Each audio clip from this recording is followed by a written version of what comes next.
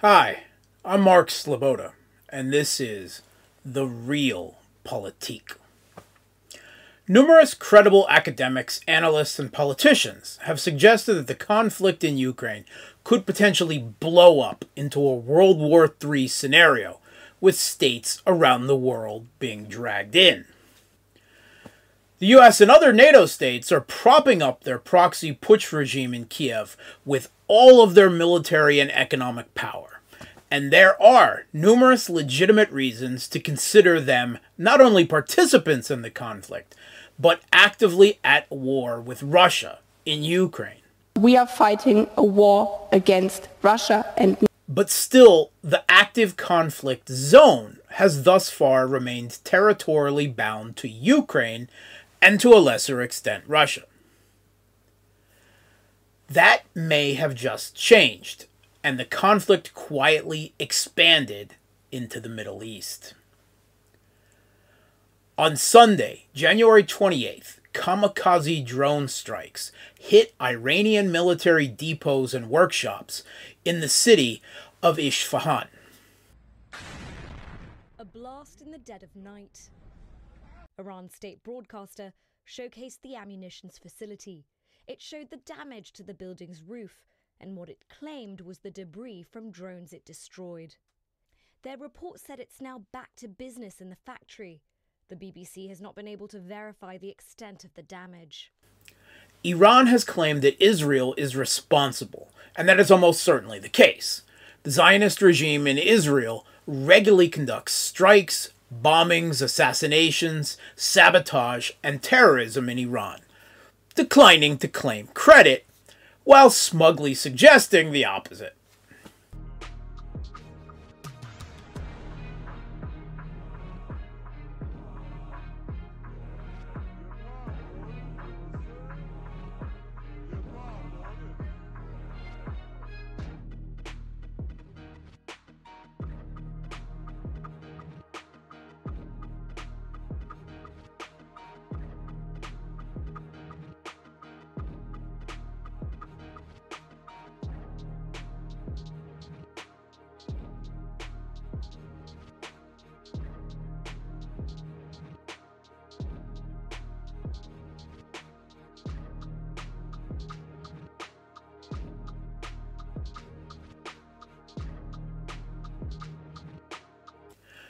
Anonymous U.S. officials, while implausibly denying any involvement on their side, have confirmed that Israel was indeed responsible.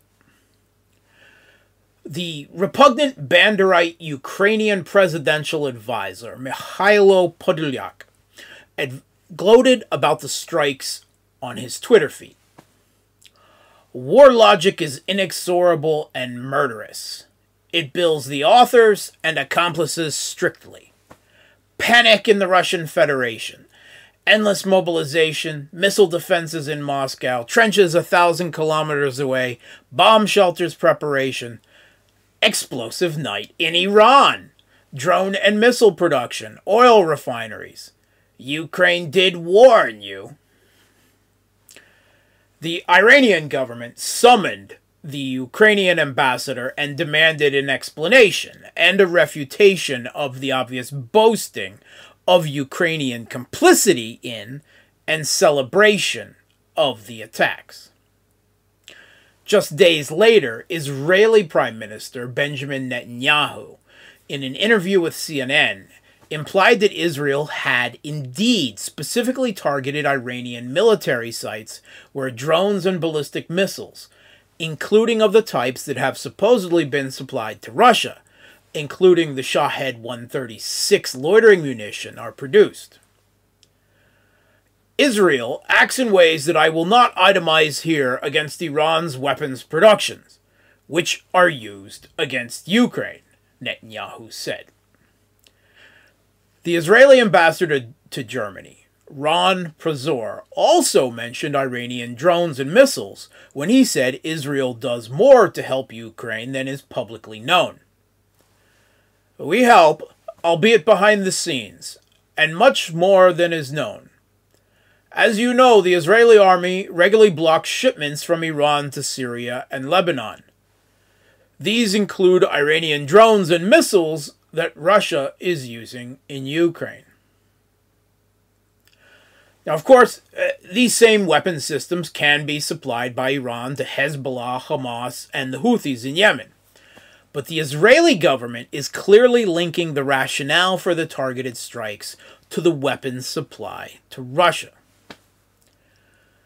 Thus far, Israel has refrained from providing significant military aid to the Kiev regime in Ukraine, despite enormous US and European pressure to send them Iron Dome and Hawk air defense systems. Israeli aid has been restricted to humanitarian aid, small arms, intel on Iranian-designed drones, and a small number of anti-drone systems specifically designed to counter them. This is, of course, because the Zionist regime fears a direct confrontation with Russian military forces based in neighboring Syria, where for years now Russia has apparently had a devil's agreement that has allowed Israel to conduct periodic airstrikes against Hezbollah and Iranian-backed forces in Syria, without Russia targeting Israeli aircraft with their advanced air defense systems, or allowing the Syrian government to do the same with the S-300 air defense systems that Russia has supplied them with. Russia has recently reiterated its warnings to Israel not to send greater military aid to the Kiev regime in Ukraine, after recent Netanyahu remarks to a badgering press that he would consider it. The implications of all of this are earth-shaking. If Israel really did target Iranian military facilities with the specific intent to inhibit Iranian supply of weapons systems to Russia, that would be a huge escalation.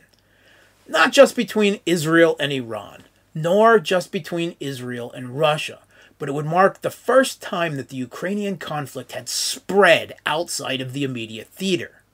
Countries aligned with and supplying arms to either the West-backed Kiev Butch regime or Russia directly attacking each other over the conflict in Ukraine. Historical parallels can be drawn to the way that World War I expanded globally, with states being dragged into the conflict through complicated webs of alliances and relations. And there is plenty of potential for the Ukrainian conflict to spread further as well, to neighboring Moldova or Belarus, to NATO member states, to the divided Korean peninsula, and beyond. The conflict in Ukraine has just definitively spread out of theater and gone global. Perhaps we really are in the early stages of World War III.